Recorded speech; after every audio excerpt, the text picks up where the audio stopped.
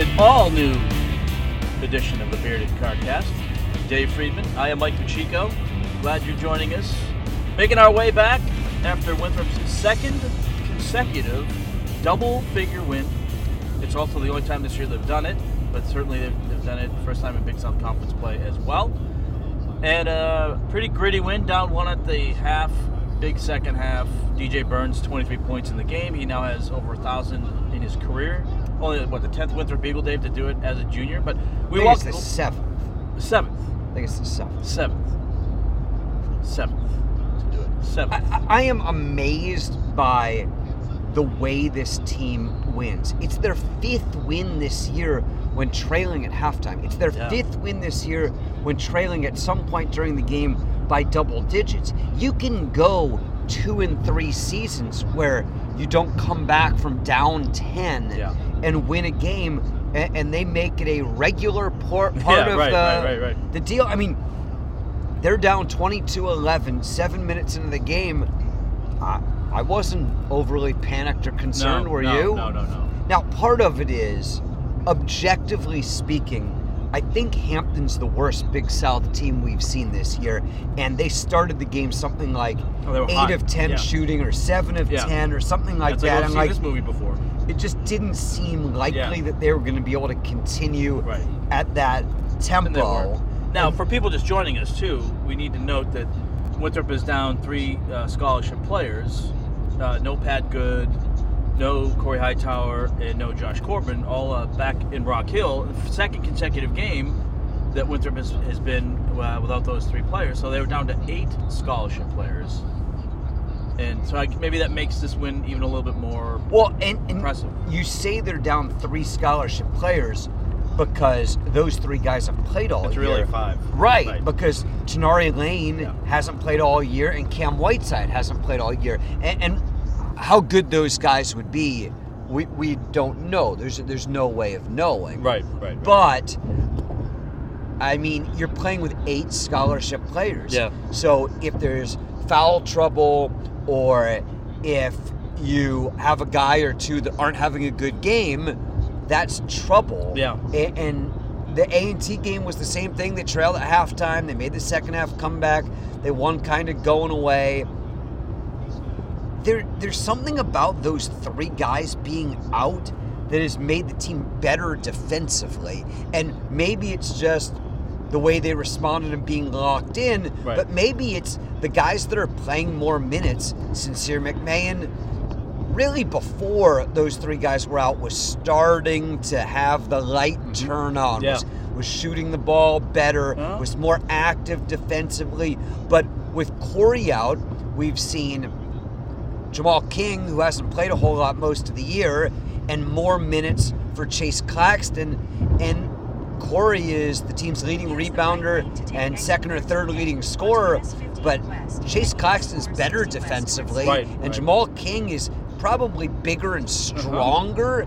And man, when they lock in and play defense, it's hard to score. And, it's evidenced by the second half. They were, they shoot like 32%? Hampton shot 32%, I think, in the second half. Yeah, which is, I mean... And Winthrop shot 50%. Which has become a regular part of the... Well, they're top 25 field goal percentage, right? Top 10? They've shot the ball really, really well all year. And that comes, for 2 reasons. They're a good outside shooting team. They've got several really good snipers, but DJ Burns is top 10 in the country in field goal percentage, and he takes the majority of their shots. I mean, but even Kelton Telford has a pretty high percentage. 100%. I mean, Telford's been a revolution this year. I mean, his development has really been significant. So when DJ comes out, Kelton, you just don't lose a whole lot. You get a different style of player, but they're playing very, very well. Now, part of that could be the level of competition. I don't think A&T is at the top of that division. I certainly don't think Hampton is, but you'll play the teams that are on the schedule. That's the way it works. Wait, that's how it works? Well, not last year. Games were getting canceled and rescheduled and stuff, but normally, and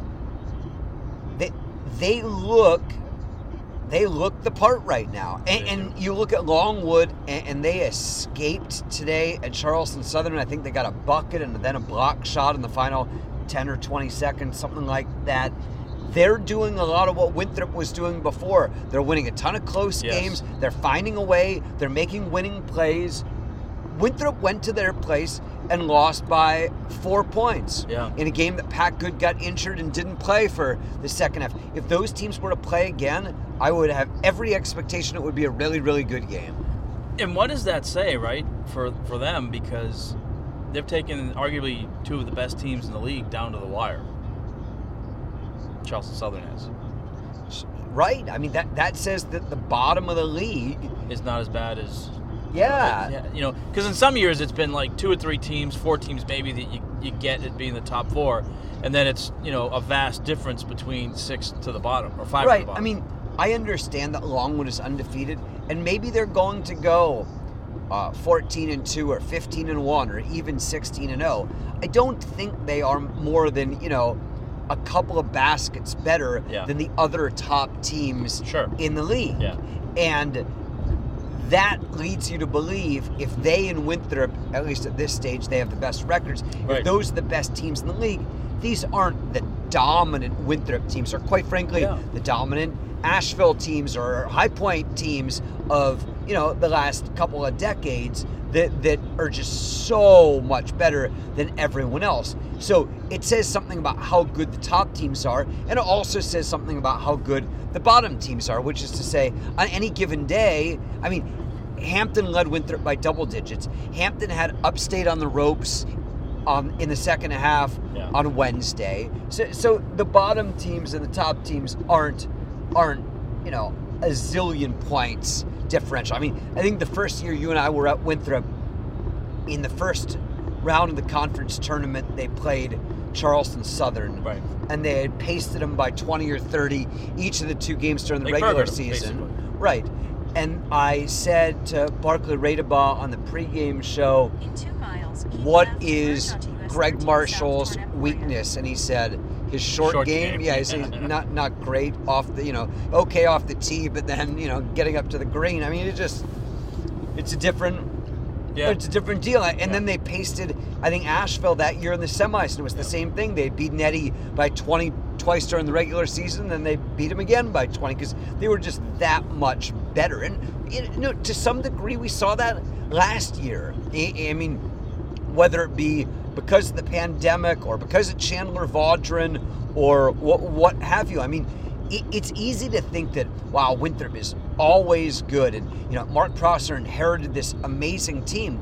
Well, off of last year's team, the second leading returning scorer was Josh Corbin, who wasn't a starter last year, certainly had a very, very nice season, hit at a very high percentage from outside the arc, but you don't look at him like, oh, wow, he's the second best player on a championship team. I mean, they lost Kyle Sunick, they lost the Conference Player of the Year, they lost Adonis Arms, they lost Charles Falden. So this is a very different team. And I think we said, probably if we were to listen back to one of our podcasts from 6 or 8 or 12 weeks ago, it's a new system, it's a new team, it's a new coaching staff, it's going to take some time. I still look at the bulk of the season and say, the game at Elon got away. That's one that I think Winthrop was the better team. It was a little bit fluky. Whatever. Elon's not bad. They've been competitive for large portions of the CAA season. But that one got away a little bit. The rest of them, I don't think losing at High Point is a crime. Right. I mean, High Point is proven to be You have a candidate for League Player of the Year and a Hall of Fame coach. And a new building that when it gets full, it gets loud. And I think in the league now, they're right around 500. I would agree with that. I think Winthrop now has, it's not mathematically, they have not locked up a first round tournament bye, but I think they're in good shape. Basically done so. I mean, we're down to 5 teams, I think, competing for 4 byes. Longwood's 9-0, Winthrop's 8-2, Gardner-Webb and Upstate are 7-3, Campbell 6-4. No one else is better than High Point, who's 4-5. So you have 5 teams that are at least 2 games over 500. You have 4 teams that are at least 4 games over 500. The buys are going to go to 4 of those 5. Right. And those teams have to play each other. So Campbell plays Gardner-Webb on Wednesday. One of them is going to lose. Either Campbell's going to drop to 6-5, or Gardner-Webb's going to drop to 7-4. I think Winthrop with 6 games to go. I think 3-3 is going to get him there. Yeah. And I would like to believe this team that has 4 of their final 6 at home is going to do 3 or better. Right. Yeah. You would think. And remember, for folks that maybe aren't as up on the Big South as they maybe have been in years past, this year the conference tournament is on a neutral site. Now it's in Charlotte, but that means you don't have home floor in the championship game. Right. To the high seed. Right. And we've debated that before. I like the idea of making the regular season mean something. And for the top 4, getting a bye is important, particularly since the quarterfinals, semifinals, and championship game are on consecutive days. Right. But to me, being the 4th seed and being the 1 seed, the way you've set up the bracket at a neutral site, are more or less the same thing. Right. That's not a huge advantage. I would prefer either home court or double buys or some sort of some more incentive to have a top 4 regular season. Right. I mean, Longwood's having the best year in the history of the university. Yes, no doubt. And Undefeated their reward is going to be, let's say they play at noon. Right. They get to play at noon, and the 4 seed plays at 2:30.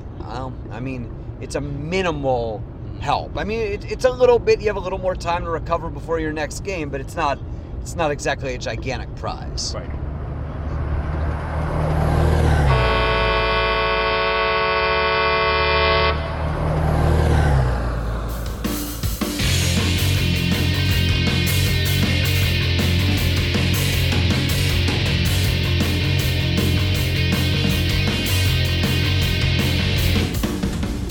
Would you like to talk about? What else do you want to talk about? I mean, you want to talk about the Super Bowl? We can talk about the Super Bowl. How interested are you in Bengals-Rams? Sentimentally, I would have been a little more interested in Bengals and 49ers. It just would have sparked a lot of reminiscence of that. That was a pretty good Super Bowl. But the first one was a blowout. The second one was a good game. Yeah. Right. The second one. I'm excited for it. I mean, I'm a little disappointed that there's no football this weekend other than the Pro Bowl, but that's a different animal. That's not NFL. I mean, it's NFL football, but you know what I mean. It's not. It's an exhibition. It's an exhibition. I'm excited. I mean, I've always liked Matthew Stafford, and I'm glad he's got a chance to, after all those years in Detroit, to finally have a chance. We know a lot of people from Cincinnati and the greater Cincinnati area. Dan Hortz, we're both friends with him. I'm excited for him to call a Super Bowl and have an opportunity for them to win. And look, I was a Red Sox fan back in the depths of when they were the lovable losers, and now they didn't have all the stigma and pain. I mean, they had a pained existence. Don't get me wrong, but the Bengals have long been tortured as well in a different way, because they haven't, since those teams in the 80s have basically been terrible. So does that mean you're cheering for the Bengals?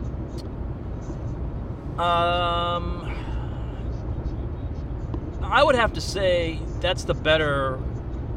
It's the small guy versus the big guy, because it's a smaller market. Even though it's LA's first Super Bowl since getting the Rams back, but they're the 800-pound gorilla. I mean, and they did. Look, don't get me wrong. They did a terrific job in building that team, and then it's obviously built to win now.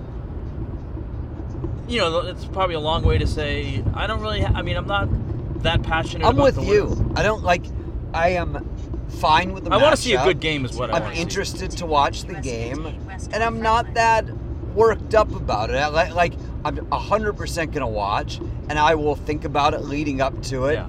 My gut is the Bengals' offensive line just isn't good enough against that Rams defensive front. But that being said, I don't trust Matt Stafford. I expect him to make a couple of bad passes, and he can throw the game away. They've had that same offensive line the last 3 weeks when they've dispatched teams that are, pretty good or maybe better than that. So I don't know. Like, I'm interested to watch the game. I mean, one of my very good friends prides himself on picking out quarterbacks early and knowing they're going to either be busts or they're going to be great. Yeah. And he's had a lot of flops, but he's had some hits too. Right. And boy, he's been on Joe Burrow, and Joe Burrow indeed looks like the real deal. And I've always been a Joe Mixon fan. I think he's a dependable workhorse sort of guy. Jamar Chase is terrific, but wow, if you can win the Super Bowl with that offensive line, that's amazing. Do you have any NFL off-season stuff? Do you have a thought on where Aaron Rodgers goes? Does he go back to Green Bay, or where Russell Wilson goes, or where Deshaun Watson goes? I guess let's start with this.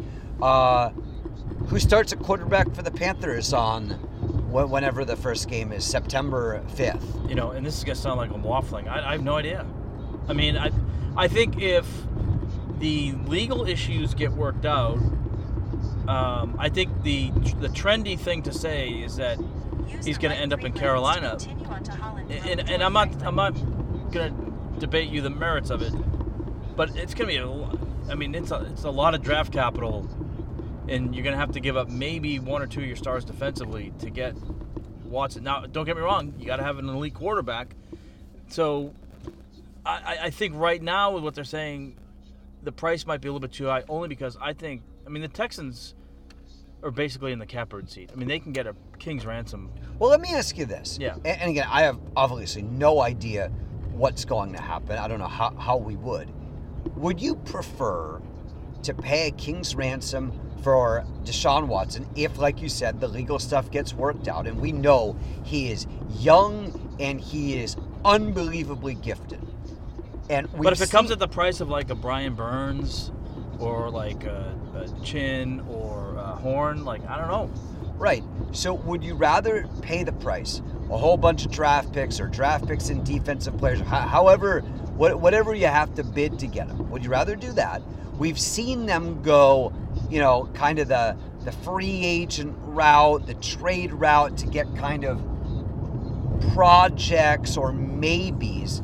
There are a couple of quarterbacks that are pretty clearly available that are better than Teddy Bridgewater and better than Sam Darnold. But if you don't do anything about the offensive line, it doesn't matter who's back there. Sure. But at quarterback, whether you have Deshaun Watson or you have Cam Newton back or anyone else you pick off the scrap heap, anyone you draft or anyone you sign a free agency, like trade for, you have to fix the offensive line. But I think this is a traditional build and not do what the Rams did and draft and trade everything away and try and win now. But if it's a traditional build, who's the quarterback? A draft pick? Right. That's the question.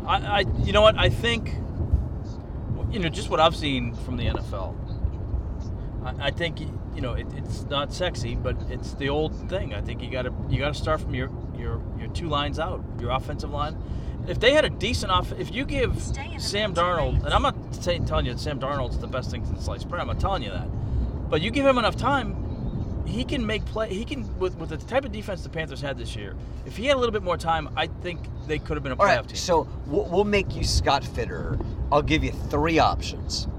Option A, king's ransom for a top-tier guy. Rodgers, Wilson, whoever else is available, Watson, whoever. That's option A. Right.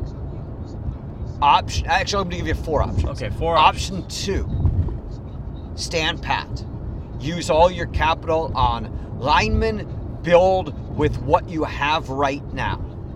Option 3, draft a quarterback. Option 4, don't use king's ransom. Trade, a late round pick, a mid round pick, and get Kirk Cousins or Jimmy Garoppolo, who are both clearly available? I would probably pick door number 4. Do you like one of those guys in specific, or you just like the idea they're better than what you have and you're not giving up a huge amount to get them? Yeah, that's what I think. Because I think, don't get me wrong, Aaron Rodgers, to give up what you have to get him, it's the same thing with the Watson. I just don't know. They don't have enough stuff to give away to make it work, in my opinion. I mean, maybe Scott Fitter is a wheeler dealer, so I mean he might have something up his sleeves. I would probably be inclined to do the 4th option, and I don't think it's the worst thing in the world to do the 2nd option. The 3rd option I think is intriguing because drafting a quarterback. I guess the question I would throw back to you is, can you get your, without drafting out of the first round? So in other words, take the best. Let's just say they take the best offensive lineman with the first round pick. Do you feel could you, or is this quarterback draft deep enough that you could get a higher level down the dependable quarterback in the 2nd round? I mean, I think you're throwing darts. No one thinks this is a good quarterback draft that's what I was thinking. to start with. Right. And teams, because they need quarterbacks, are going to convince themselves that there are 2 or 3, whether it's... See, that's why I think you draft best available position. I mean, I think offensive line obviously has to be addressed. But I think for the most part, you take care of offensive line, and then you draft whatever the best available people are in the rest of so if you do that, and again, I don't have a beef with that, but if you draft best available and you don't want to trade a ton, which you can't draft best available if you trade a ton, because trading a ton includes trading your top pick. So now you can't get Deshaun Watson, top flight and quarterback. And you weakened your defense. You can't get your draft pick. Yeah. So that only leaves you in the boat of trade for kind of 2nd tier guy or stand pat. This is a really good question. If the Panthers get improvement across the board through the draft, they spend their money wisely in free agency, can they be a playoff team with the quarterbacks on the current roster? I think they can. Just because if we make the assumption that the defense is a top 5 defense like it had been in part of the season last year, they're going to have to get a little bit beefier on the defensive line too, because I think at the end of the day they wore down a little bit. But if you can assume that this is a top 5 defense, you have McCaffrey coming back, right? Obviously, DJ Moore, Robbie Anderson. You give Sam Darnold time, I think you have the ability to win. Now they're not going to be 40 to 30 games. I mean, they're probably more than that 27 to 23, 21 range. It's funny though, because most people have this, we have to be better immediately. We have to change things now. It's not a good quarterback class in the draft. That's why I wouldn't mortgage the future. Right, exactly. Well, if you can bulk up everywhere else, right, and if Darnold isn't the answer, well, next year, if you've done a good job in the draft, if you've done a good job in free agency, those things are easier said than done. Well, maybe then you can either make the trade or draft the quarterback and have it perfect for someone to show up and do the job. Now, let me ask you this, and I'm not saying that Darnold and Garoppolo are equal, but look at the type of the year the 49ers had. Well, they were a handful of plays away from the Super Bowl. Right.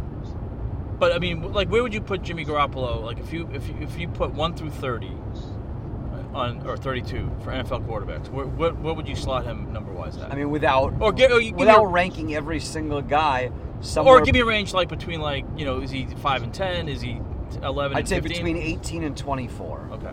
I mean, if you take 30 divided by 6, you get 5 quadrants. I wouldn't put him in the bottom one, but the second lower one. I mean, there are worse quarterbacks than Jimmy Garoppolo, but he is limited, and everyone understands what his limitations are. But if you become more of a game manager and don't make mistakes, don't turn the ball over, and you have a top 10 defense, you can make the playoffs. Right, but that's not Jimmy Garoppolo. Right, but I think Sam Darnold could be that guy. maybe. Now, I would not put Sam Darnold in that category. I'd put Sam Darnold in the bottom 6, bottom 8 guys. Well, I think you have to based on the year he had. Right. Yeah. But that doesn't, I mean... But he has the best, I mean, again, this is a little bit of a stretch, but if he has, by leaps and bounds, the best year of his career and doesn't turn the ball over. Well, and you can throw a dart. You can keep Sam Darnold, and you can draft a 4th-round quarterback, and the chances that he's Russell Wilson or Tom Brady aren't great, but you put him on the roster and you take a look at him. I mean, you're not giving up that much to draft someone later on. Right. Interesting options. Yeah. What would you do of those 4 options? If I handed you the reins to the Panthers, what would you do?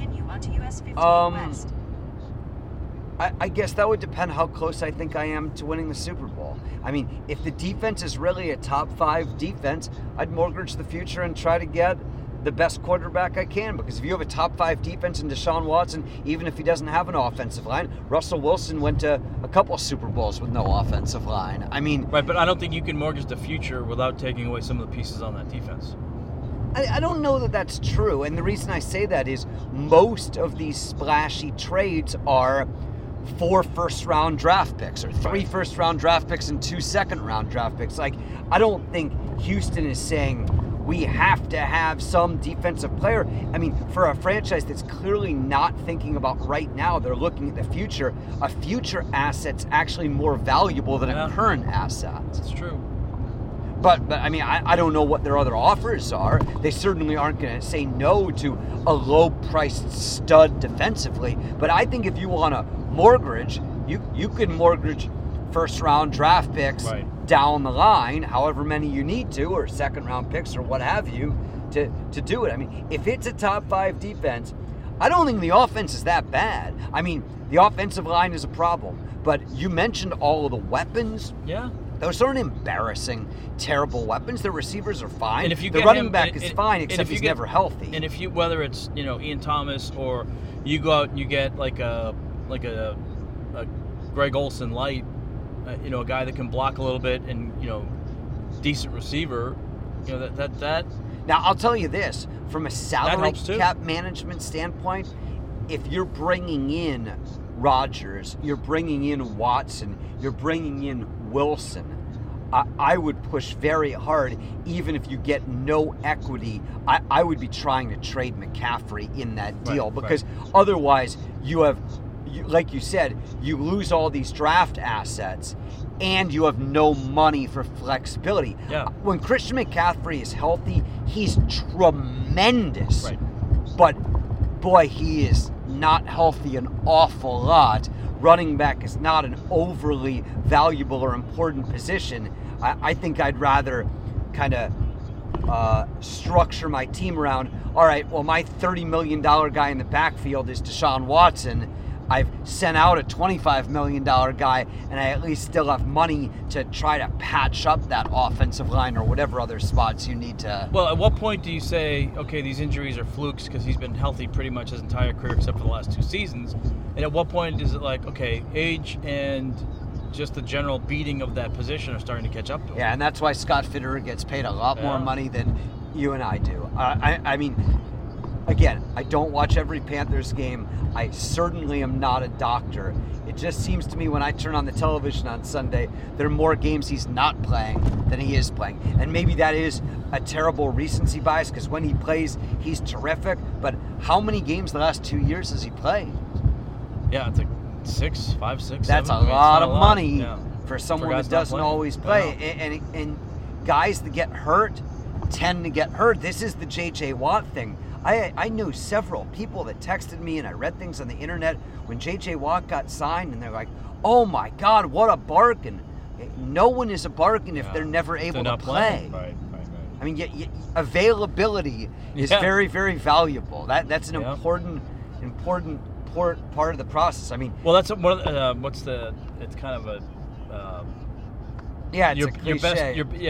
Your best asset is availability. Right. I mean, I'm an Oakland A's fan, a low-budget baseball team that's had success despite the economic realities and the largest contract they've ever given was to Eric Chavez, and it was re-sign Jason Giambi or Miguel Tejada or Eric Chavez, and Chavez was a Gold Glove third baseman and a pretty good hitter.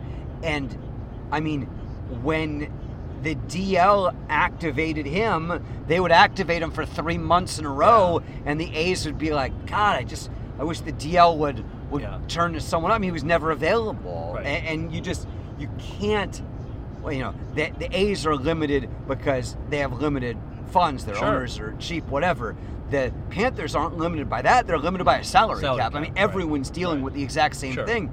You're eating up a lot of money on a position that is not a high leverage one to get a guy that isn't playing a lot. That's tough. It's hard, but that's life in the NFL. It is indeed. And we'll be back to life at the Winthrop Coliseum next week. We got Radford at home Wednesday. That's the last team that Winthrop has yet to play this year. Struggling a little bit under a first-year head coach, but my understanding, I don't know Darius Nichols personally, but everyone I know thinks he's really, really good and is going to be very, very successful. So I'm interested to see Radford on Wednesday, even though their probably future is brighter than their present is. And then back to the 5 teams that Winthrop has played already in their division, in the Southern Division, Saturday. But that's a home game too against Presbyterian. So our next podcast, I think, comes a week from Wednesday, Winthrop at Gardner-Webb. And check out our social media feed, winthropeagles.com, or the Winthrop Eagles as well.